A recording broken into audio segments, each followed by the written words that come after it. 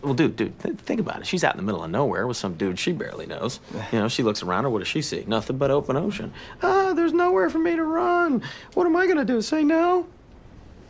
Okay, that seems really dark. No, it's not dark. You're misunderstanding me, bro. I think I am. Yeah, you are. Because if the girl said no, then the answer obviously is no. No. But the thing is she's not gonna say no. She would never say no because of the implication. Now, you've said that word implication a couple of times. What implication? The implication that things might go wrong for her if she refuses to sleep with me. Now, not that things are gonna go wrong for her, but she's thinking that they will. But it sounds like she doesn't want to have sex with you. Why aren't you understanding this? I don't... She doesn't know whether she wants to have sex with me. It's that She doesn't that's not know? the issue. Are you gonna hurt women? I'm not gonna hurt these women. Okay. Why would I ever hurt these women? I don't I know. feel like you're not getting this at all. I'm not getting it. God damn.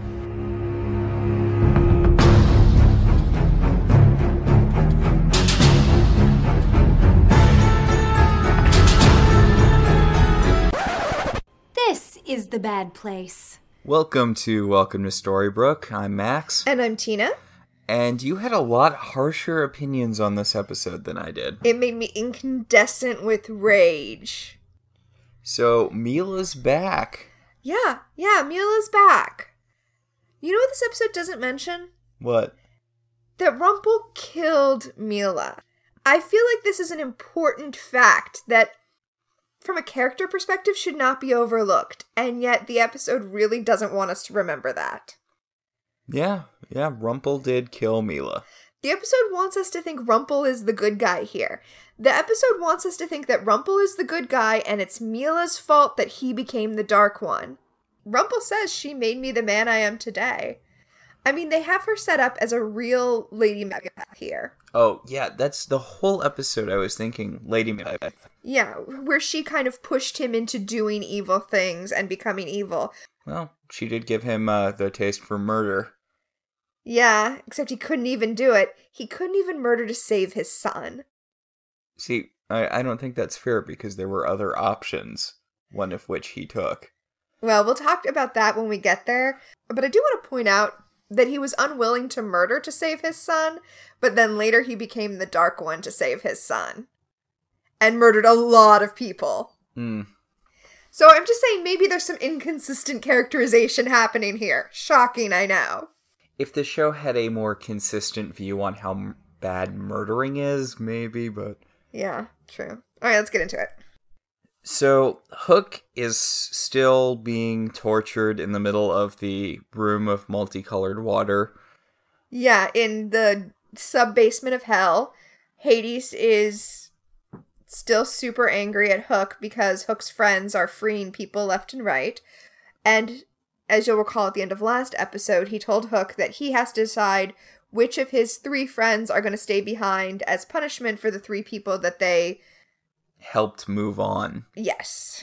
Okay, so we talked about this a fair amount last season, and I feel like it's still relevant here.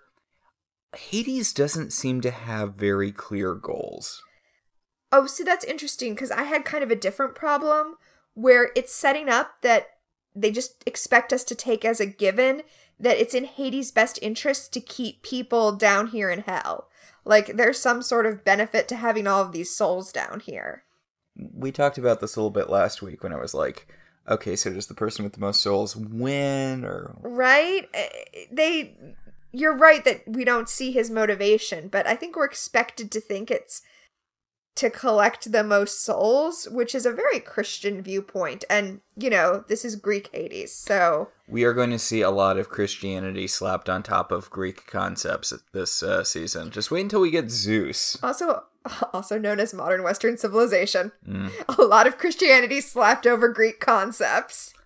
Watch the Hercules movie again. There's some serious Christ allegories going on there. Which... not super in the original Hercules mythology, but...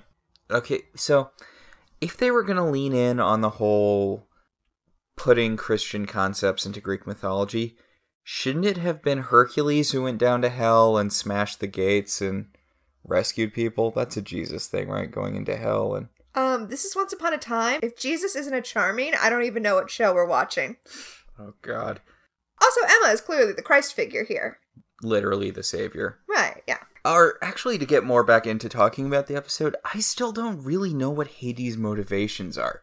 Like, he wants to keep the Storybook crew trapped in hell, except he doesn't want them in hell because they're freeing souls from hell. Well, originally he wanted to keep them out of hell because he knew that they would cause chaos for him. But now they've caused so much chaos that he's just really pissed off and he wants to keep them in hell because he's angry. But that's not good long-term planning. Yeah, like, you didn't want them in hell because they were liberating souls, and now that they've liberated souls, you've decided to punish them by keeping them in hell? What? Yeah, this is really to lean on a Greek concept, hubris, right? Because he thinks he'll be able to have some control, and he is wrong. Before we get too deep into this episode, we should mention we are on Book 8, The Not So Good Place. Or Season 5, Episode 14, Devil's Due. They're all going to be named like this. I'm so sorry, y'all. To open the episode proper, Rumple has entered the... I guess we didn't really talk about what Hook and Hades were talking about, but it doesn't matter. He's just like, haha, I'm torturing you. And Hook's like, you're never going to get whatever you want. And Hades is like, oh, won't I? Yeah, and Hades is trying to force Hook to decide who stays behind. And Hook's like, how about no? And Hades is like, well, then I will choose for you. And it's like, okay, well, that's okay. You're going to do that anyway. Whatever. Rumple's in his shop, which is, in fact, his shop now, because you'll recall the shop was being run by his father, Peter Pan, but I guess they could only get that actor for a couple of episodes because Pan has left and left a note for Rumple saying the shop is his now. Also, his panpipes. Yes. So, that's a thing. Rumple goes into the shop. He's looking for something specific, namely an eyeball. Yeah, we get to see Rumple doing something we don't see a lot, which is actually doing... Practical magic? Practical magic, exactly. He's literally dropping ingredients into a bubbling cauldron. Including an eye, though not an eye of Newt. Do you think it's one of the eyes from the seer? Yes, I think it's a seer's eye. Anyway, then he takes a crystal ball and, fills it with the smoke from the bubbling cauldron. The cauldron he dropped the eye into, and he turns it into a gazing ball, or whatever the hell they called it in Lord of the Rings. I think they did call it a gazing crystal? Yeah. It's a scrying ball. So he uses it to look at Belle. Oh. Except, this will come back later, seeing Belle shocks him so much he drops the crystal. Yeah, which is weird, because she's just at Granny's eating pancakes with Grumpy. I do like the reference to the fact that the two of them have had a prior relationship. Oh, wow, I didn't even pick up on that. Yeah, they did have a prior relationship. I was thinking of it more as a reference to how enamored Belle was with modern-day food when she was first liberated from the basement in Storybrooke. Yeah. Which, by the way, is a whole lot of continuity to have just in that 1 second in that tiny crystal ball. Actually, Rumple's entire plot is way more clever than it has any right to be. We were watching this episode and I was so angry. And then when the thing happens, which we will talk about, you said, that's really clever. And I said, yes, the writing is very clever. And I'm still so mad at this episode that I'm even madder because it's so clever. But Rumple is so shocked at seeing Belle in the crystal that he drops it and it shatters into a million tiny pieces. Meanwhile, back in the loft, everybody's cleaning up because you'll remember Cerberus attacked the loft last week to push the heroes into the encounter that the DM wanted them to be at. The apartment's a lot less wrecked than you would think, considering a giant 3-headed dog burst into it. Robin says you don't want to see what he did upstairs, so... Giant 3-headed poops?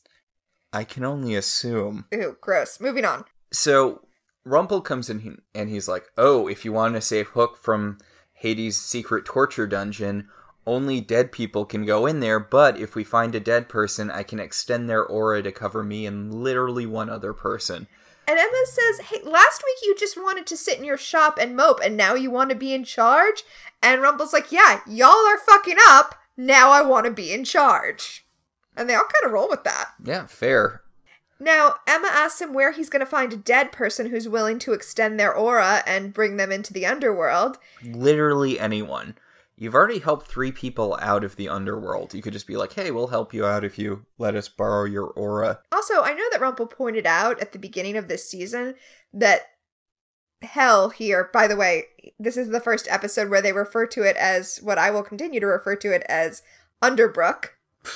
Anyway, Underbrook is filled with people that have been killed by Rumpel and Regina, but I'm sure there are a few people who liked them who just died. Yeah. I mean, not Rumpel and Regina, but Emma.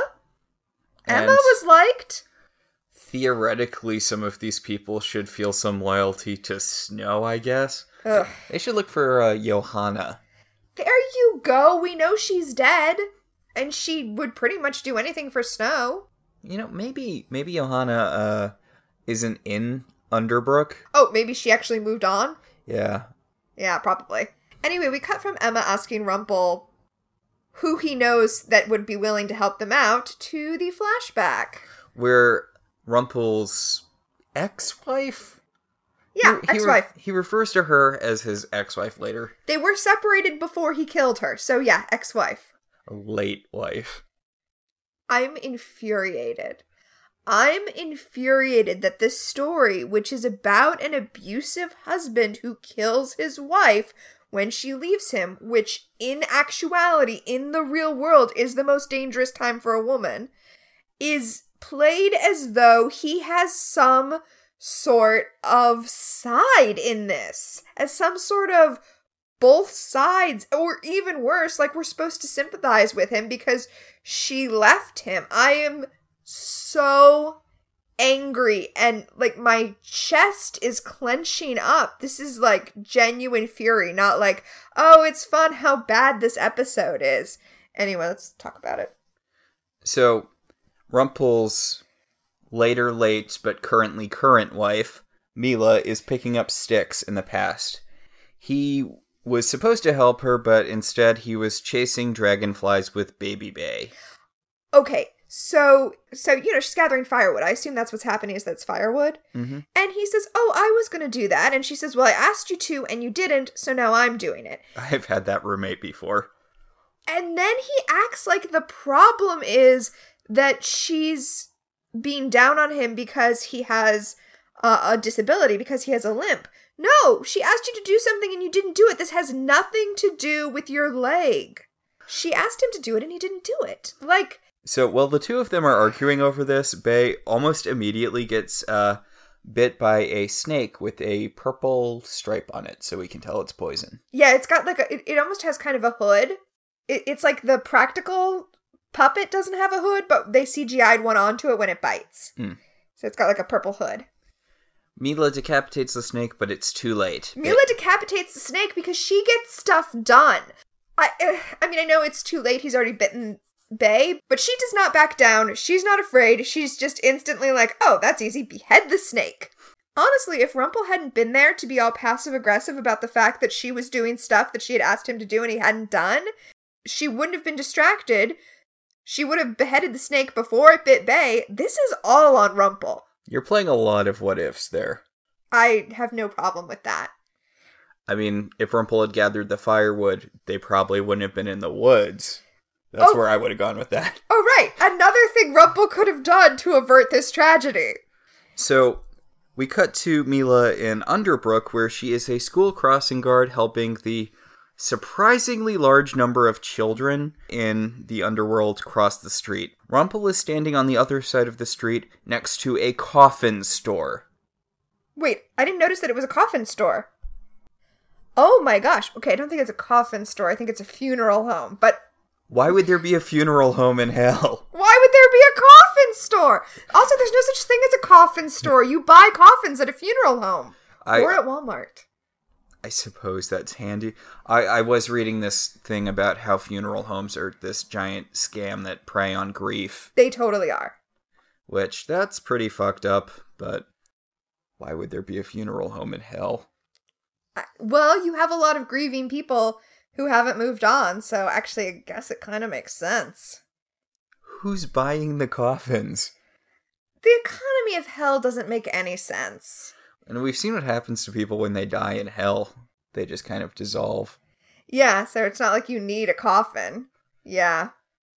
maybe that's your punishment in the afterlife if you ran a coffin. If you ran a. Your punishment if you ran a funeral home that took advantage of people is that you have to run a funeral home forever with no clients. I buy that. Yeah. So Mila's like, oh, it's you. And Rumple's like, yeah, and you're going to help me out. And she's like, why would I help you out? We parted on very bad terms. Yeah, she doesn't mention that he killed her, but, he killed her. Also, he decides to taunt her. He's like, oh, it's ironic that now you're protecting children, even though you abandoned ours. You killed her! But she did abandon Bae. You're a lot harder on her for abandoning Bae than I am. It was a shitty move. And she knew that kids got sent to die against ogres when they turned 14. How was she going to stop that from happening? By taking Bae with her. Okay, yes, she absolutely should have taken Bae with her. She should have come back at literally any point. Also, she left Bae with his dad for like 5 minutes and he got bit by a poisonous snake. Okay, but that's because he was fighting with her. I will say the only thing you can count on Rumple for is to take care of Bae. Or at least that's what you would think if you had known him as a mortal man. Obviously, he fucked that up, too, when he threw Bae into the portal and didn't go after him himself. God, Rumple's terrible at everything. You're right, Mila shouldn't have left Bae alone with him. See, that's why I get on Mila during this, because Rumple comes at her pretty hard for the whole child abandonment thing. And, I mean, on one hand, I get it. Like, Rumple would not have become the Dark One if Mila hadn't left Bae with him. And Mila acts like her biggest regret is leaving Bae behind, but unlike Rumple, she knew where he was for a really long period of time. She could have come back at literally any time to pick up her kid. Okay, I want to talk about that real fast, because we talked about the timeline of that, and I know you Googled it. So, what is the timeline of her leaving and then her being killed? Because she took off with Hook, and Bae we're thinking around 10 or 12 at that point. I think that it's hard to tell because they changed child actors for Bae a lot, but he was a young kid when she left. Okay, but he wasn't that young because in this episode he looks to me to be at least 10. Oh, he's definitely younger than 10 in this episode. He's like in the 6-7 region. Oh, I'm really bad at judging the age of children. Okay. And she meets Hook here, so we know that she leaves shortly after this episode. Well, no, that was actually going to be my point. We don't know that. Do you think she had a long-term affair with Hook before leaving? Well, she doesn't leave with Hook at this time. Remember, because Hook says that he's in this port frequently. So, but this is fake medieval time pirates, right? So frequently, I assume, means like every 6 months. So when you say she could have come back for Bae, I don't actually think she had a huge opportunity to come back for him because she was on a pirate ship. So coming back for him would have been like a year later. And I don't think there was much longer than a year between her leaving and her being killed. And I actually think she was probably back in town to get Bae back. But Rumple was already the Dark One when she came to get Bae back. Right. He wasn't the Dark One when she left, and he was the Dark One when she came back. But I think those things happened pretty close together. I don't know. We know Bae was still a kid when she left. Bae was, I'm going to say, around 10 when she left. Okay. So even then, she would have had multiple opportunities to come back. And it seems weird that she would have waited until after he was 14 and thus would have been recruited into the Ogre War. Yeah, I mean, I do agree she should have come back for Bae sooner. And it didn't seem like she was, because Rumple just happened upon Hook in a bar when he ended up killing Mila. But they were back in town. Honestly, the way Mila and Hook are acting with each other when Rumple kills her, I think they're still in the honeymoon phase of their relationship, which means I think they couldn't have been together for more than 9 months. I just think you're giving her a lot of credit assuming that she was going to get Bae at some point. I'm just giving her a lot of leeway because she was in a shitty situation with Rumple and she had to take care of herself. And I regret that meant that she had to leave Bae behind, especially because, it didn't. She could have taken him with her. We know that. Very easily. But I'm not I'm not giving her as much guff for leaving Bae behind because I know she did what she had to do. I don't think it's as mortal a sin as you seem to think it is. There's also the fact that she didn't straight up leave Rumpel. The way the situation was, she had Hook pretend to kidnap her. Yeah. Remember, that's how that went down. That is how that went down. So, And well, you know what? I think she should have just straight up left Rumpel. What was he gonna do about it? And she should have took Bae. I mean, I guess she had just started dating Hook, and you don't want your kid around for that, but... I mean, talk about me reading too much into things, but maybe she wanted to see if Rumpel would come fight for her. I don't get why she got together with Rumpel in the first place. It doesn't seem like she liked him at literally any point in their relationship. The best we got was her not actively wanting him to die in the Ogre War until he didn't, and then she was all pissed about that. Well, it was probably different when they were young. When they were young, his lack of aspiration probably didn't bother her as much. Before she had a kid, maybe she wanted less out of life, too. And, you know... Do you think having a kid suddenly made her want adventure in the Great Wide Somewhere? I think having a kid made her want a better life. One that Rumpel could easily have provided if he was willing to leave their hometown. This is a thing I get really hung up on. Why would they not just leave? Yeah, especially, I know we've talked about this so many times on the show, but Rumpel had a very valuable skill he could bring anywhere. Right. When you say why don't people just leave, a lot of times you're talking from a position of privilege, but that's the thing. Rumpel had the skill and ability. They could have left, and they didn't. Anyway, We're talking a lot about a character who does not matter after this episode. Mila matters to me. Because she's Rumpel's Graham. Yeah. It's weird how we went like 2 years without mentioning Graham for a while, and now he's coming up a whole lot. It is weird how you keep bringing up Graham. He should be in the underworld. Yeah, he really should. Maybe he didn't have any unfinished business. That was a joke. He absolutely has unfinished business. He died before the first curse was broken. Man, can you imagine if he was just watching everything that goes down? He would be so pissed. Oh, he was too busy shooting the 50 Shades of Grey movies. So he was in hell in a way. So Rumpel is watching Mila as a crossing guard, which is what she does in hell. Okay, sure. And she's like, I have to keep an eye on these children. And Rumpel's like, yeah, they might get more dead. Okay, honestly, as much as the stuff with Rumpel and Mila makes me so angry, it also produces some of the best scenes in this episode. It really does. There's such a great dynamic between these characters. Mila's all, why would I help you? And he's like, because you will want to save the man you love. And she's like, yeah, I don't super love you. You might have realized that from the way I left you for a pirate captain. He's like, it's the fucking pirate captain. And now Rumpel's like, now you have to decide. Will you save the man you love if it means helping me? And she's like, yeah, because unlike you, I'm not a sociopath. So, deeper in the Underbrook, in the River of Lost Souls, this is the river Styx, right? It is not the river Styx. It's not the river Styx because it destroys you utterly.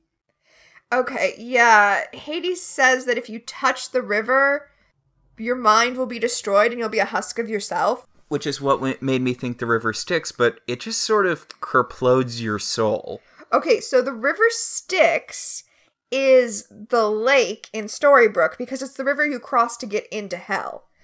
The river... I would think that the River of Lost Souls was the River Lethe that you drink from and makes you forget, right. Except that shows up in a different place later on this season. So this is just something else.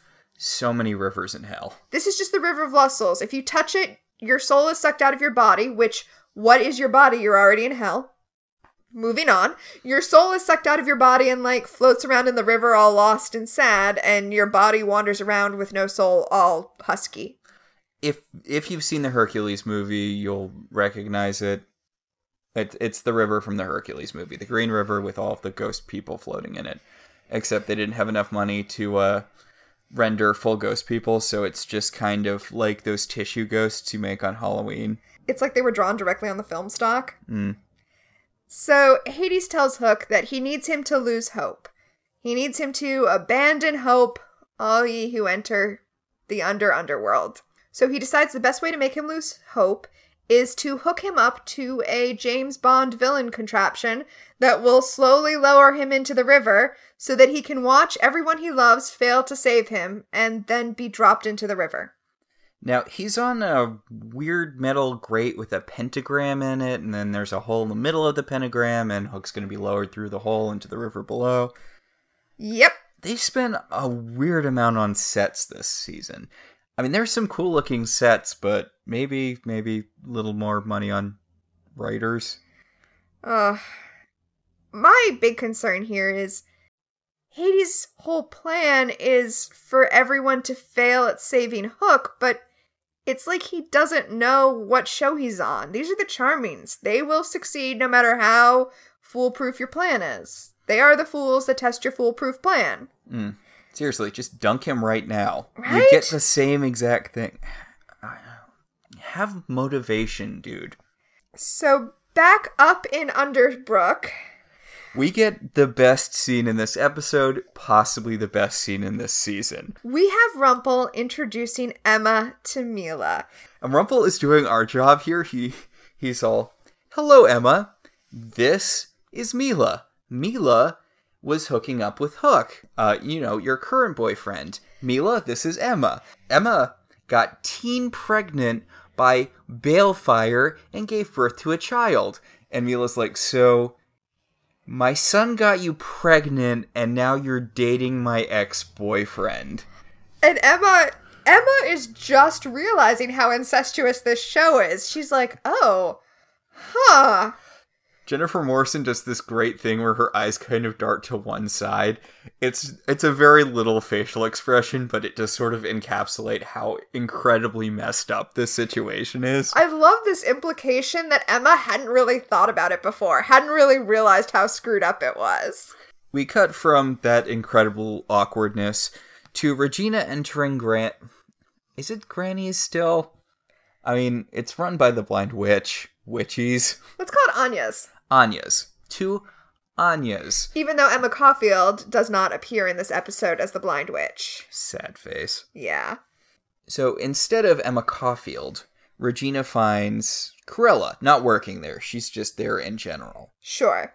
And she flags her down and says, "I need you to tell me about the graveyard. I need some exposition. I need to find someone." And Corella's like, "Well, locator spells. Just use your fucking magic." And then she's like, "Oh wait, magic's harder in hell." And Regina, Nice explanation, show. Yeah, and Regina's like, "Why?" And Corella's all, "Shut up." Honestly, though, it makes sense that magic would be harder in hell because you're like in a magic field. It's like bringing electronics into a magnetic field. It just reminds me of the beginning of season 2, where the curse got broken around Storybrooke and Regina couldn't use magic for like half an episode, and then she snorted that book and could use magic again. Look, when you have all-powerful magical characters that can literally fix everything, you have to come up with ways to hamper their magic. It just seems odd that they keep doing that and then immediately walking it back. Because, spoiler alert, Regina will be able to use magic again by the end of this episode. Yeah, it's true. Honestly, when we get into our Farscape podcast, welcome to the Uncharted Territories, this is another thing you're going to notice. They keep making the ship more powerful and then having to walk it back. Because it would just fix everything if the ship was super powerful. Also, Emma had no issues teleporting last episode, or 2 episodes ago, whenever she teleported. I don't think Emma's having the same magic problems in hell that Regina is. You think it's because Regina uses dark magic mostly? Yeah, I think it is. I know they might walk it back a little bit, but Regina knows she can use light magic, right? But her light magic isn't as strong as her dark magic. She's like a level 1 in light magic and a level 10 in dark magic. It's really sad then that was enough for her to kick Zelina's ass at the end of season 3. It's Max, it's a mess. It's just a mess.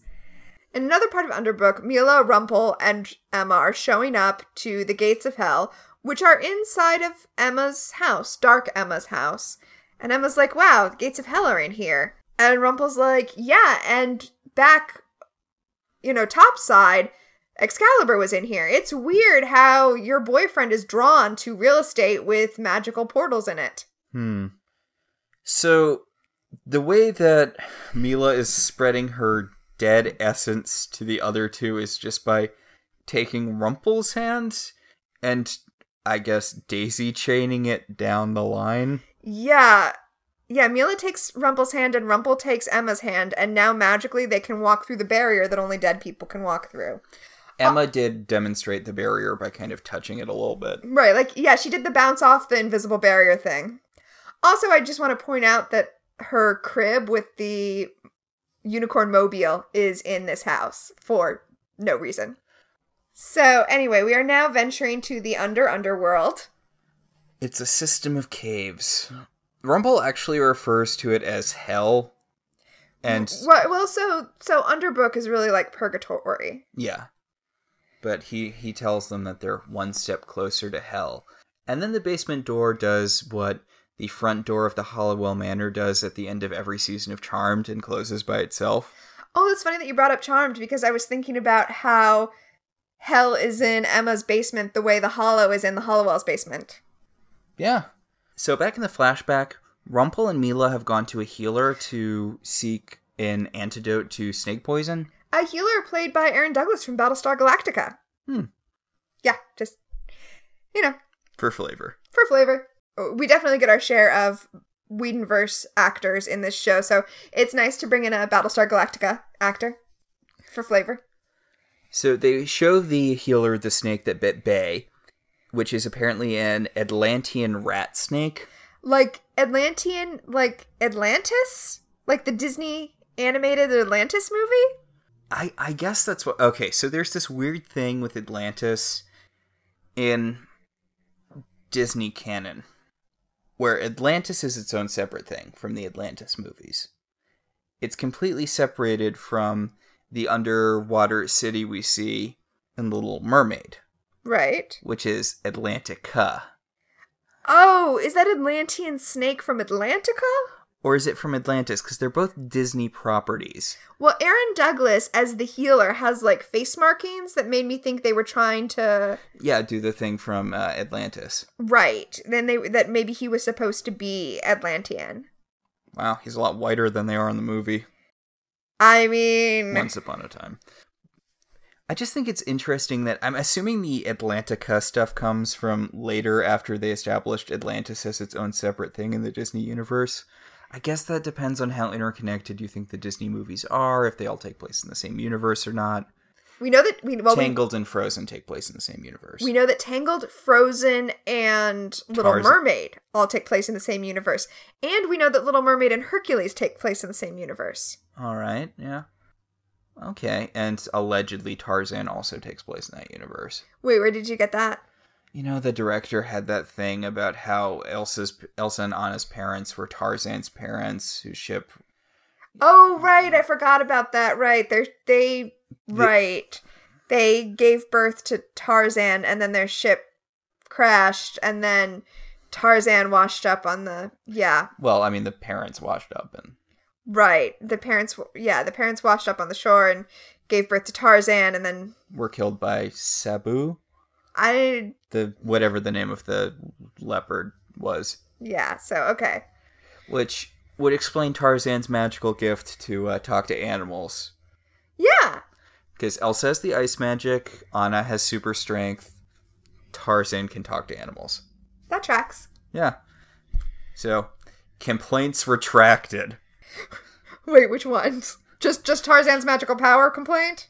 The important thing is that this snake will kill you within 24 hours. In exactly 24 hours. Because that's how poisons work. Unless you're willing to use magic. And Rumple is like, oh yes, we'll pay any price, because we know magic comes with a price. So what's the price for this magic? 100 gold pieces. And Rumple's like, oh, you meant a price of money. We don't have money. Yeah, we thought you were going to ask for something like the color of your hair or all of your memories before the age of 3. Yeah. Anyway, they don't have any money, so they can't pay the healer. And as they leave, Mila's like, well, fuck it, let's just kill him and take it. Well, specifically, she's like, okay, what you need to do is you need to go back there and kill him, take the potion, and save our kid. And Rumple's like, I'm Team Mila here. Just putting that out there. I'm sorry, if you had to pick up sticks yourself. If you want a job done, just do it yourself. Oh, okay. I'm Team Mila other than the fact that she was relying on Rumple to do something. Like, that was dumb. If you want it done and he's not up to it, then just do it yourself. Don't be like, go do this and then get mad at something he was very clear about not being able to do. All right. So... Also, murder is bad. Yeah, murder is bad. Their son is going to die. So, it's just weird that she went for murder him rather than steal it or find or bargain with him. Like, yeah, no, Mila is that kind of woman. Yes, she should have just bargained with him. She should have just refused to leave until she found something he was willing to take in exchange for the potion. Yeah, murder should not be the first place you go. I mean, it does say something about her that was her very first move. Like, her plan A is murder. But healthcare should not be dependent upon your ability to pay for it. I feel very strongly about that. Healthcare is a human right, regardless of whether or not you can pay for it. Also, Mila's gonna fuck up everyone else who has to go to that healer for presumably lesser things. Well, also the fact that he says that Bae can only be cured with a magic potion that only he knows how to make is kind of suspect. I mean, spoiler alert, it does work, but maybe you should be spending your time getting a second opinion. Merlin's outright tree. Yeah, Merlin's a tree at this point. There's a dark one kicking around out there. I mean, there are probably other places you could go. This village knows about the Blue Fairy. What's her ass up to? You think the Blue Fairy's going to be any help? Well, You think the Blue Fairy's going to help Rumple, given his lineage? Oh, right. You know who Rumple should have gone to? His mother? Sort of. I was going to say his two witch moms. Oh yeah, the witch moms who raised him. They're probably dead by now. Yeah, probably. Maybe. Huh. I don't know. I don't know how long witches live. He should have gone to the witch from Brave. How is turning into a bear gonna fix poison? I'm just saying, I feel like a large bear is more likely to survive being poisoned than a small boy. Oh, it's like that episode of Adventure Time where Jake gets poisoned and he's trying to figure out what to do about the poison. And finally, at one point, the assassin is like, it would take it would take 100-pound liver to process that poison. And he's like, oh, right, I have shape-shifting abilities. And he just makes his liver 100 pounds. Yeah. Like that, but with bears. Instead of shape-shifting dogs. Yes. Back in the underworld, Rumple, Mila, and Emma are putting their mission on pause to have an incredibly awkward conversation about Balefire. Oh, I'm glad you said that. I don't think this conversation is awkward. I love this scene. Emma tells Mila that as she was coming down to Underbrook, she had a vision of Neil, and he told her that he has moved on, he's in the good place, he's happy, and she wants Mila to know that, Mila can know that her son is happy and safe. And it's a really sweet moment between the two of them. And Rumple is in the background all confused. Because he thought that these two women were going to get all catty with each other because they share a lover. And also because Emma slept with Mila's son. And instead, they just have this, female solidarity going on. And Rumple has no idea what this is about. And he's getting very nervous. I mean, this is a really good scene. The thing that rubs me the wrong way about this is that when Henry was looking for Neil when they first got to Underbrook, Emma didn't tell Henry this. Emma just told Henry, I know he's in a better place, without finishing with, because I had a vision of him telling me not to go into hell and that he was in a better place. Yeah, I was thinking about that. It's weird that she didn't tell Henry. I just think that's a weird writing error almost. Like the writer screwed up by not having a scene where they talk about it, except that they did, and I don't know what's happening. It's weird. I'm not going to blame this scene for the fact that the other scene was screwed up, though. No, this is a nice scene.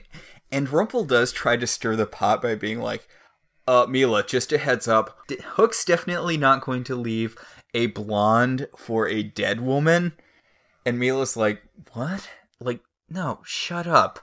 I just want to help out the dude who was, who would actually go down on me once in a while. The dude who saved me from my terrible marriage.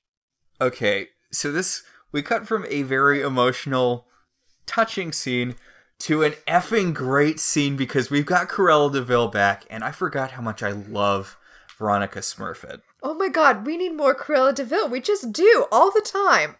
She's sitting down with Regina to talk to Regina about the exposition that she wants, and she brings up her fur coat. She says, "Don't you love this coat? It's doe skin." I'm not saying it's Bambi's iconic dead mother. But I'm not saying that. And I love the phrase Bambi's iconic dead mother. So she's aware of the Disney movie then. But more than that, she's aware of Once Upon a Time. She's like, "You want mashup, bitches? Check out this mashup. Cruella de Vil wearing Bambi's mom." This is where Regina coins the term Underbrook.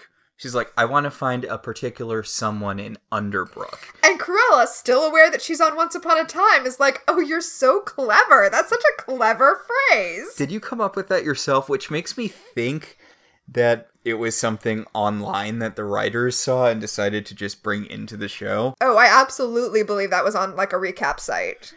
Okay, this bit's weird, though. Like, it feels like... Have you ever read a book that had a very specific system for the magic that they use, or something along those lines, and it goes into graphic detail of one character explaining to another character exactly how this system of magic works? Oh, this actually felt like a video game intro to me. Or a video game intro. That, where it feels very much like you're just reading... It's an exposition dump. It is an exposition dump, but more than that, it feels like someone laying out the rules to, like you said, a game. It feels very artificial, because it turns out that the way your headstone is indicates whether you're in Underbrook, in heaven, or in the other place. If the gravestone is just a normal gravestone, then you're in Underbrook. If it's tilted, then you're in heaven. Not tilted, but like tipped over. Tipped over. And if it's broken, then you're in hell. Which is weird, because that means that they're going to tip over without breaking. Also, so can you not fuck with gravestones? Are they magically protected from some kid with a motorbike knocking a whole bunch of them over and sending people to heaven? Yes, that is what that means.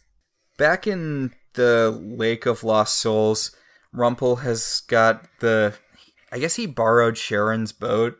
I don't think this is Karen's only boat. It is a boat. It does take them across the River of Lost Souls, and Rumpel does point out, hey, once we grab the pirate, we can take this boat straight out of here. There's a sign above Hades' chill pad, which you can only see part of, but it does have the "Abandon hope, ye who enter here." We actually, when we were establishing Hook getting tortured, it showed the whole thing, I noticed. Yeah. So, Mila is staying behind with Rumpel to make sure that he doesn't do anything untoward as Emma goes into the dungeon to save Hook. And Rumpel's all, so how exactly are you going to stop me from doing anything untoward? I'm the Dark One and you're some lady. I mean, he doesn't say that, but it's the truth. And we flash back from that to Mila and Rumpel in a bar, having just spent the last of their money to purchase a dagger so that Rumpel can go kill Aaron Douglas. And it's like, you're right. Why doesn't she just take care of things herself? And he's like, I don't think I can kill someone. Like, look, I don't have it in me to kill someone. He hobbled himself to not have to go to war. Why isn't Mila just doing this herself? I know. I mean, I suppose at some point when you've been raised in a society where you're supposed to depend on your husband to do things like that, you start to depend on your husband to do things like that, despite his many, many, many inadequacies. So Rumpel's not big on stabbing the guy to get the potion to save their dying son. They're, for some reason, having this conversation in a bar. Also, I'm like, this happens all the time when TV shows have this kind of artificial time limit, but I'm like, y'all are wasting time! Get moving! He has 24 hours exactly. So Rumple's not sure he can kill the guy, but then Mila kisses him, and he's like, okay, now that you've got my blood flowing, I guess I can kill the guy. And That's gross. Yeah, and he, wanders off with the knife to go stab the guy. Yeah, to stab him. Stab him and steal the potion. Now, why isn't just stealing the potion not the thing? Yeah, stealing the potion should be plan A. Mila has the bloodlust. I mean, I guess he would know who stole the not dying from that particular snakebite potion. That's tomorrow Mila and Rumple's problem. Anyway, Rumple's gone for like a second before some guy spills his beer on Mila and starts sexually harassing her. And she is saved from the sexual harassment by Hook, who just comes up and cold cocks the guy. I guess he's just Killian at this point. Yeah, oh yeah, good point. He's like, I could take you away from this. Now that I've got rid of the guy who is aggressively sexually harassing you, I'm going to passively sexually harass you. Okay, we hate Hook now, but past Killian here is super charming. He knocks the guy out and then sits down and is like, hi, you're super attractive and I'm into it. Let's run away together. And Mila's like, I can't, I'm married, I have a husband. And Hook's like, Killian. Technically, she's like, I have a child, also a husband. And Killian's like, well, if that changes, I'll be back and you can find me here.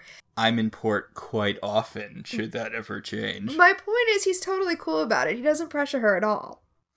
He just comes in, saves her, is sexy, and then leaves without harassing her about it.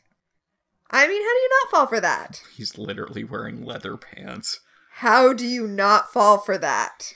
He's wearing a red open neck shirt and leather pants. I want to point out the woman behind the bar is like 7 feet tall, and it's not remarked upon by anyone. I want her story. She's getting my MVP extra. Yeah. There's an incredibly tall woman behind the bar wearing this like weird fur collar thing. With like a leather harness. Is she an Amazon? Why is she running this bar? She's a retired Amazon living her dream of running a bar in retirement. Yeah, MVP extra. I'm with you. So Emma super easily rescues Hook from his dangling fate of dangliness. Yeah, I don't know what Hades was thinking here. I mean, Hades' point was for Hook to watch Emma die trying to rescue him. But yeah, she super easily saves him. Oh no, she had to walk across a balance beam. Yeah, you know what the savior can do? She can frickin' balance. You know what else she can do, which I know. Teleport? Yeah. Yeah. She had no problem doing it in the underworld. She nearly falls once, but shocker, she makes it over the balance beam and presses the save Hook button. Yeah. Yeah, she saves Hook. I mean, it's embarrassingly easy. Hades should be embarrassed. But Hook's like, you shouldn't have come here to save me. And Max and I are like, yes, you should not have gone down there to save him. Accurate. And I was like, when do I ever do what anyone expects of me? Which, what? Okay, what? I'm a quirky girl like that. Yeah, except for that part where you're constantly fulfilling prophecies and shit. Yeah, fulfilling prophecies is literally doing what people expect of you, isn't it? Yeah, and she does it a lot. I got reminded that there was a prophecy during the Snow Queen season that ended up coming true, and there was the prophecy that started off this show. There's a lot of prophecies in this show. Yeah, huh. So back at the entrance to hell, Rumple is being mean to Mila for no reason. Mila is like, oh, you got married again. That poor girl. And Rumple's like, hey, I hope your unfinished business isn't fucking the pirate, because he's got Emma now. And she's like, no, my unfinished business was Balefire. And he's like, well, really screwed the pooch on that one, because he is dead. Honestly, shouldn't she have ascended to heaven at this point, because she knows Balefire is happy and safe? Yeah. The minute Emma told her that, she should have whooped up to heaven. Yeah, in fact, at the time, I thought she was, like, forcing herself to stay so that she could help them finish this mission. But yeah, whatever. Rumple does ask her, why didn't you ever come back? And she's like, I was selfish, I needed to work on myself first, I needed to change before I could be the person Balefire needed. She wasn't doing that. She was being a pirate queen. Yeah, I'm sorry, this all reads like total bullshit here. And that's why, in all fairness, that is why she's in hell. She feels bad about abandoning Balefire with Rumple, and if she got the chance to tell him that she was sorry, then it would have been cool. Well, she wanted she wanted him to forgive her. And Rumpel's like, well, I did way worse stuff than you did, and he forgave me, so... Which is true. Both of those things are true. So she should have ascended right then. But she doesn't. But she's looking forward to ascending relatively soon so that she can be with Bae in the heaven afterlife. That's going to suck for It's Bae. really sad, isn't it? Like, she's so close to ascending and being with Bae, and what's going to happen to her? Happens to her. Yeah, it's terrible. Mila is really screwed over by this show. She's like the most screwed over woman in the show since Belle. Boy, what do those two have in common again? That wasn't even on purpose. My big thing is, okay, so heaven is just going to be constant awkward encounters for Neil. Is it awkward? Look, it's your mom who abandoned you and was stuck in hell for abandoning you. I think part of being in heaven is that you have perfect understanding of things. So once he sees his mother, he's going to completely empathize with her. She's going to completely empathize with him. They're going to hug. It's all going to be good. It's great to see you, Mom. I know you abandoned me, but now I have celestial understanding about how much getting pounded by Hook was more important to you than I was. Moving on. Yes, moving on. So back in the past, Rumpel has broken into the healer's hut, and the healer's asleep. Just be good at what you do for like 3 seconds and take the potion and go. But no, he's got to freaking wake the healer up by being all noisy. Which, again, is, well, he's noisy because he can't move very well. Okay, he clinks the bottles together. That has nothing to do with his limp. Mila should be the one doing this. Yeah, anyway, the healer wakes up and Rumpel goes to stab him and then he realizes he can't. And Aaron Douglas is like, that's because you're a good man. You're not a murderer. And the two of them chill out over tea. You know, that no one got stabbed tea. Yeah, I think no one got stabbed tea is kombucha. Yeah, I can see that. A little vinegary. Kombucha is what you drink when no one gets stabbed. So the healer's like, so you're really into this son of yours, huh? And Rumpel's like, yeah, he's a cool kid. And the healer's like, well, if you had talked to me for like 15 goddamn seconds, we could have come up with an alternate deal. So, and Rumpel's like, I don't usually make deals. Except you do. That's how you found out you were going to die. You gave the blind psychic girl water in exchange for information about how the battle would go. Oh, you're right. Honestly, this show is trying to act like Rumpel was a completely different person before he was the Dark One. But we know from other flashbacks that that's not the case. This show wants to contrast how different Rumpel the man is from Rumpel the Dark One, and it's a pretty major retcon for this show. Yeah. So back by the Lake of Lost Souls, it's kind of interesting that Mila and Rumpel have taken a ceasefire from sniping at each other to point out how sad the Lost Souls in the river look. According to Mila, anyway. I think they just look like not very good effects, but according to her, they look sad, and Rumpel agrees. And then Hades shows up, and Hades freezes Mila and tells Rumpel that he wants to make a deal. Yes. Elsewhere in Underbrook, Snow White and Regina are in the graveyard looking for Daniel's gravestone. We see a few of the gravestones are knocked over. Yeah. So people ascend to heaven, and one of the knocked over gravestones is Daniel's. Aw, that's nice. Daniel Colton. I get it, because he worked with horses. Yep. Colton. Yep. I guess Regina Mills doesn't have any. Yeah. Mary Margaret Blanchard, this show is not subtle in its naming conventions. But yes, Daniel successfully made it all the way up to heaven. Good for him. Yep. I mean, why wouldn't he? I guess, what would his unfinished business be outside of marrying Regina? Well, I mean, he declared his love for her. They were together. Like, that's it. They're done. I mean, I think the only thing holding him back might have been that Regina Frankensteined him that one time. Well, I don't think his soul came back when she did that. That's why he freaked out and tried to kill her. Yeah, exactly. But yes, his soul is successfully up in Mount Olympus, White Lighter Land. I think there are different heavens for different people. So he's just in vague Germanic heaven. Yeah, he probably went to the same heaven Regina's dad went to. Yes. That's going to be an awkward conversation. Oh. The first 5 people you meet in heaven. So in Hades' office, Hades is having a conversation with Rumpel. And he's trying to be intimidating, so he's like shooting pool while he talks to him, and he has a really stupid pool table where all of the balls are red. Oh, that's so sinister. Yeah, anyway, Rumple's also sitting in a big wingback chair drinking brandy so that they can be all... A sifter of brandy. He's doing the swirling. It's very gentleman's clubby. Yeah. Anyway, Hades says, I want you up topside because you kill a bunch of people, and I want everyone else to stay here because they keep you from killing people. So let's do that. It's interesting he compares him to Regina. He says, well, Regina sent her fair share down my way, but you make her look like a child. Also, he says you've been doing it a lot longer, and also now she's a good guy, so... The thing is, I think Regina would probably have a higher body count than Rumple. Rumple is an artisanal murderer. Damn it, that was the phrase I was going to use. Yes, Rumple is an artisanal murderer.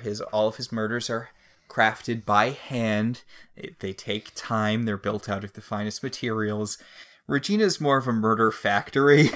That is an accurate statement. But the factory is closed, so Hades isn't looking on a good return on his investment with Regina anymore. He's like, you kill the big bad basically every season, so I just need you to keep on supplying me with those big bad souls.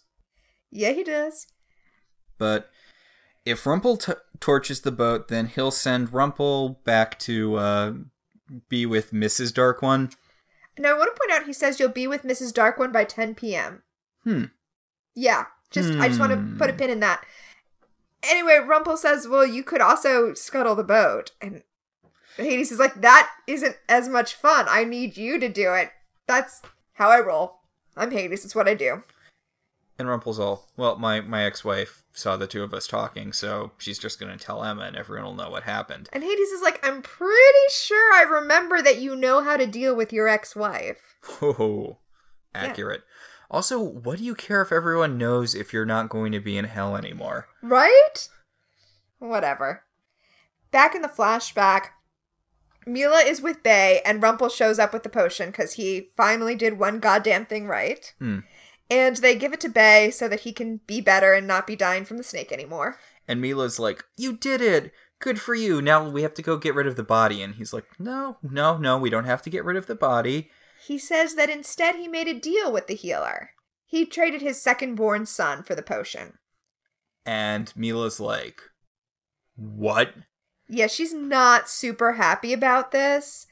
And we had a bit of a disagreement when we were watching this. You and I did. Yes. Because, not to be on Rumple's side, but the terms of the deal were thus.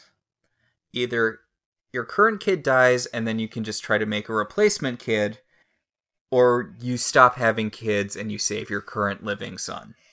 And I'm saying the second-born child deal always has unintended consequences, and those consequences are going to fall disproportionately on Mila, and Rumple has made this deal without her agreement. Mila can have as many kids as she wants, they just wouldn't be with Rumple.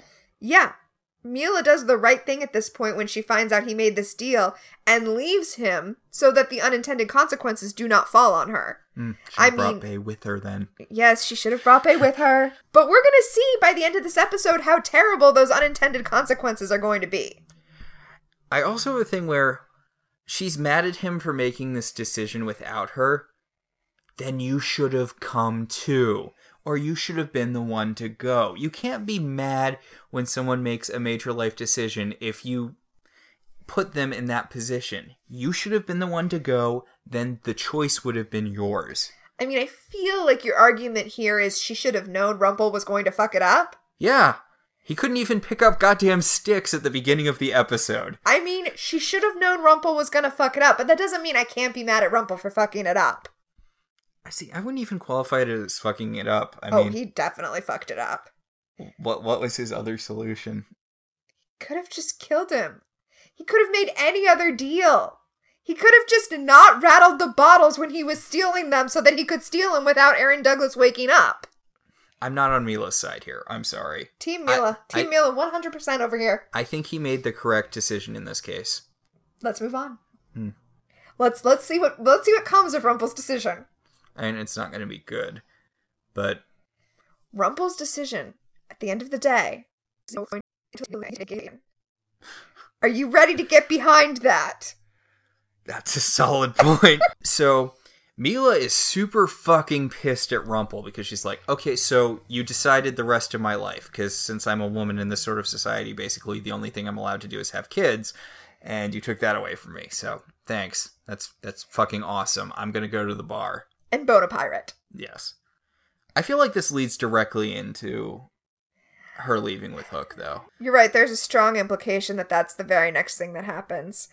Yeah, I don't know. I'm not sure about the timeline. What is time? So, Rumple shows up at the gates of hell, unfreezes Mila, destroys the boat, and then force pushes her into the River of Lost Souls. Fuck Rumple! He already killed her once and then he, double kills her? Why didn't he just leave her frozen? I mean, you could really easily have done this without pushing her into the River of Lost Souls, but yes, Mila has been destroyed forever. You know what else he could have done? He could have come out, unfrozen her, told her that he had defeated Hades, talked to her about how she has accomplished her goals, let her ascend to heaven, and then destroyed the boat. Yeah. Or hell, he could have come out, then just destroyed the boat without doing it visibly. He could have destroyed the boat with blue flames and be like, oh no, Hades is destroying our route of escape. He's like, oh no, look what Hades did, as soon as Emma and Hook run out, and Emma and Hook immediately fall for it, hook, line, and sinker. I really thought for a second that Hook was going to be like, wait, Mila was here and now she's not? I'm pretty sure you double killed her. But no, he's like, oh, Hades. He's not like, I'm getting some deja vu here. If anyone understood what just happened, it should have been Hook. By the way, I'm pretty sure no one else actually knows that Rumple killed Mila. Oh, you mean up and about? Emma doesn't know it. I don't think Emma knows it. I don't think Belle even really knows it. Yeah. More people should know that about Rumple. I mean, if Hook really wanted to get revenge, he should just walk around telling everybody that Rumple killed Mila. Although, I mean, people in this town are forgiving of the wrong things too easily, so never mind. Nah.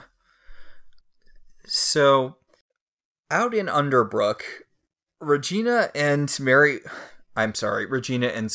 White, as she's insisting on going on for a few episodes before they forget that's a thing and she goes back to being Mary Margaret. Yes, they come across a horse lying on the ground, hurt. This horse looks kind of deranged. I don't know if that's just the way horses look in general, or... I think maybe you have to drug a horse to get it to lie on the ground like that when it's an acting horse. An acting horse. I don't know what to call it. But Regina's like, wait a second. After seeing that Daniel went to heaven, I'm no longer emotionally conflicted and thus can now use magic in the underworld, and heals the horse with pointing. Yeah, she magically heals the horse. Well, remember, her dark magic is stronger, and we know that dark magic is really good for healing. Is that the horse whose heart she ripped out when she was first trying to cast the dark curse? I don't know. That would be interesting. I love how Mary Margaret's like, what's a horse doing in hell? There are cars in hell. Why would there not be a horse? Is Mary Margaret one of those Christians who doesn't think animals have souls? Yes. Yeah. Or, I guess, polytheist, because... Yeah, she's a polytheist who doesn't believe that animals have souls. Considering all the weird shit Zeus turned into to impregnate things, I mean, doesn't Right? everything have a soul? Anyway, Regina's very happy that her magic is back, and she pops a fireball, and Mary Margaret's like, wait, what? And Regina's like, just checking, because she's amazing. Yeah. It would have been pretty funny if she had torched the horse after. Oh, I thought she was going to torch Mary Margaret. No, I thought she was going to go full Emma Frost there. So, the Storybrooke crew has gathered in Emma's... I guess it's not Dark Emma's house. I guess it's just Emma's house now. Right, I only said Dark Emma's house because to differentiate, because she was living in the loft before she was Dark Emma. But yeah, the Emma's house. They've all gathered around to celebrate the return of Hook and mourn the loss of Mila and the boat. Yep, and... Because those two things, same level. Boat and Mila. I guess the boat was their ticket out of there. None of them knew Mila. None of them even met her, other than Hook. True. Yeah, true. Anyway, speaking of Hook, he's like, hey, Rumple, I hear that I sacrificed myself to get rid of darkness, and then you went and fucking undid all of that? And he's like, yeah, but then I saved your ass from super hell. And Hook's like, And by the way, you sacrificed yourself to save everyone from shit you caused, so it's not like you have the moral high ground here, Hook. Anyway, Hook's like, since you saved me, I guess we'll call it even for now. And Rumple, rolls his eyes as hard as he possibly can. So now Emma's going to give half of her heart and therefore half of her life force, I guess, to Hook. Sure, why not? I mean, she used the precedent of Snow and David sharing one heart, except that was a different situation because they were both alive at the time. Yeah, that doesn't, it's not the same thing at all. Yeah, so it really isn't the same thing at all, but she's going to split her heart to share with Hook so that he can be alive again. Although, now that I think about it, in the Frankenstein episodes, the reason that they couldn't raise the dead is because they didn't have hearts powerful enough. Mm-hmm. So I guess if Emma's heart is powerful enough, it can raise Hook and keep him alive. I don't know. It doesn't matter because it doesn't work. Yes, Regina goes to pull out Emma's heart, but she gets deflected by some sort of... I thought it was light magic, but I guess it's not. Well, it's really just physics, essentially, but it does have like a white light magic burst. Now they're like, what's going on here? And for a second I was like, you remember back in season 2 when you first found out you had light magic was because Cora was physically unable to remove your heart because of the light magic. Yeah, they don't remember that. They don't remember that, but that's literally the first place I went. I was like, oh, because Emma's the savior, light magic protects her heart, so they can't take it out. But nope, then that that's turns not out, what's happening. Yeah, that turns out that's not what's happening, although it should still be a thing, but... don't worry about it. Yeah, it turns out that thing Hades did where he had the 3 blank gravestones because they rescued 3 people from heaven. He got tired of waiting for Hook to fill them in with names, so he just filled them in himself. So now Mary Margaret, Emma, and Regina are stuck in hell. Yep. With the rest of us for a whole half more season. And Emma's like, what does this mean? And Regina's like, it means that the season's not over yet. And Rumple points out, so I did my job in like a day, and y'all fucked this up. Not on me. Rumple out, suckers. Yep, he takes off. And then we go to the final flashback, where Rumple, as the Dark One, is revisiting the healer, who has aged fairly well, considering we know this is around the era where... This is when Rumple is training Cora. Yeah. So yeah, this is way, way in the future. So the healer must also be some sort of magical person.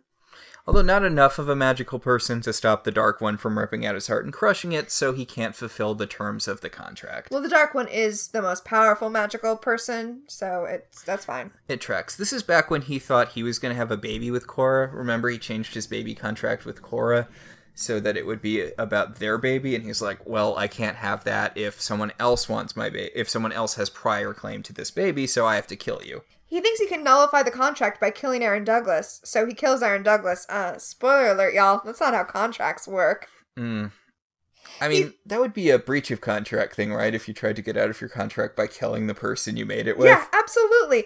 Also, Rumple's like, I love a loophole. It's not a loophole, you asshole. Back in the underworld, Hades is sitting on a shoe shining station, reading a book. Sure. Which, okay. And he's like, so, did you like the evil, naughty things you did? And Rumple's like, does it matter? Just send me back up. And Hades is like, I said I would send you back up, but I didn't say when, which... Yes, you did! You said you would send him back before 10 o'clock tonight.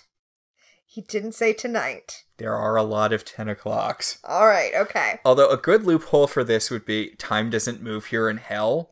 That would also be a good loophole. Alright, okay. Several loopholes. This is an actual loophole. This isn't like killing someone.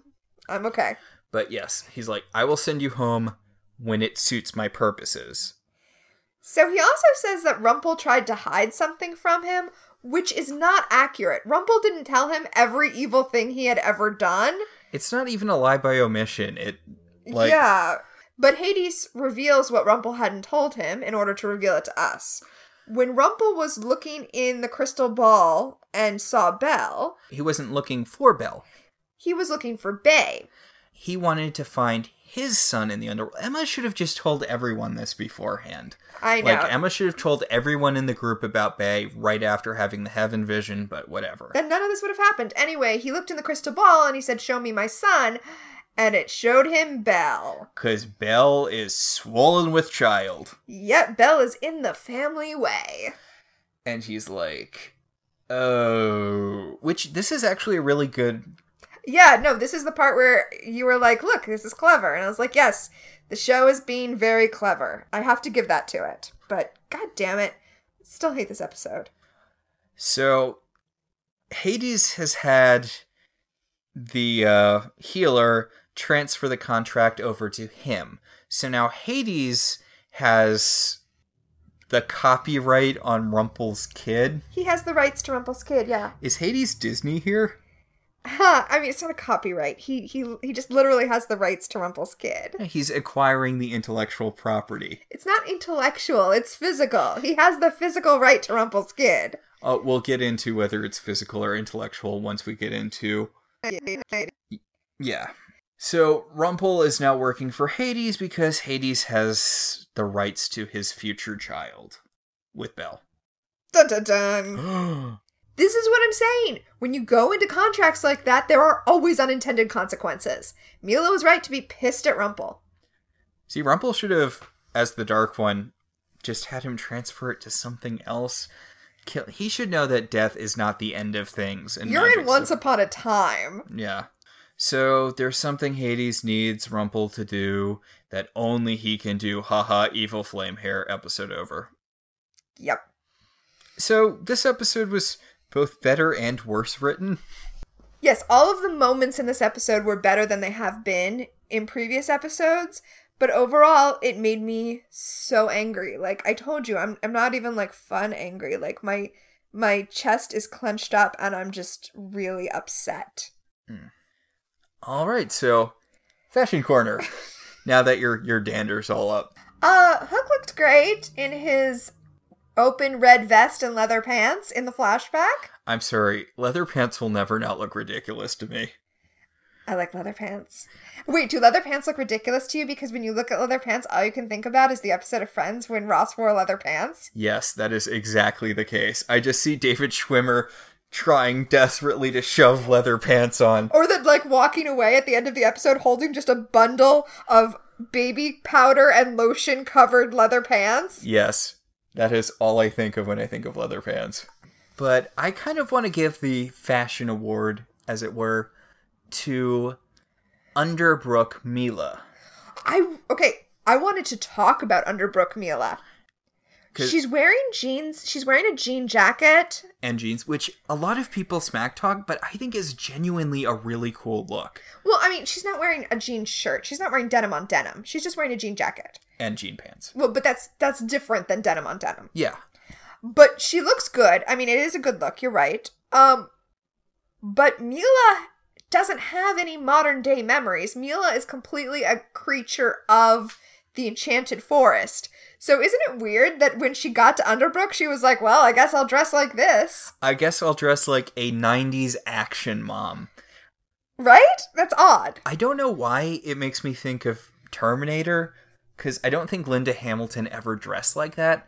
But I see that and I'm like, no, that's what Sarah Connor would look like, just out in the world raising her kid. Huh. This is the outfit you wear where it's comfortable, it offers you some protection, but also pretty good movement. Like, I feel like jeans and then a jeans jacket is a good thing to wear if you're a 90s action mom. Interesting. Since you said that, I kind of want to segue from that to what this show should be instead. All right. Because I really think this show should have been Emma and Mila being awesome action moms together. I really wish we had more of the two of them interacting this episode. I wish Mila had lived, and then there could have been a whole thing with her and Henry. Henry would have been calling her grandma immediately. You know that's how he is. See, my big takeaway was I like the setup of this episode.